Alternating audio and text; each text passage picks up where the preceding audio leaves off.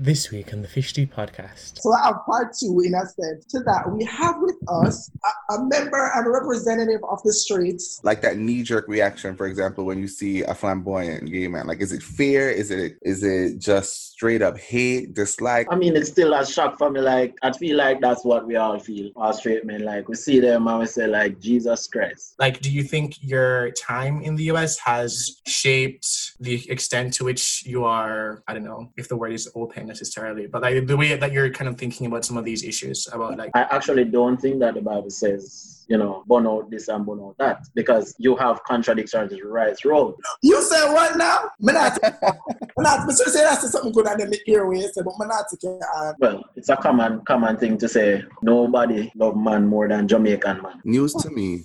Right?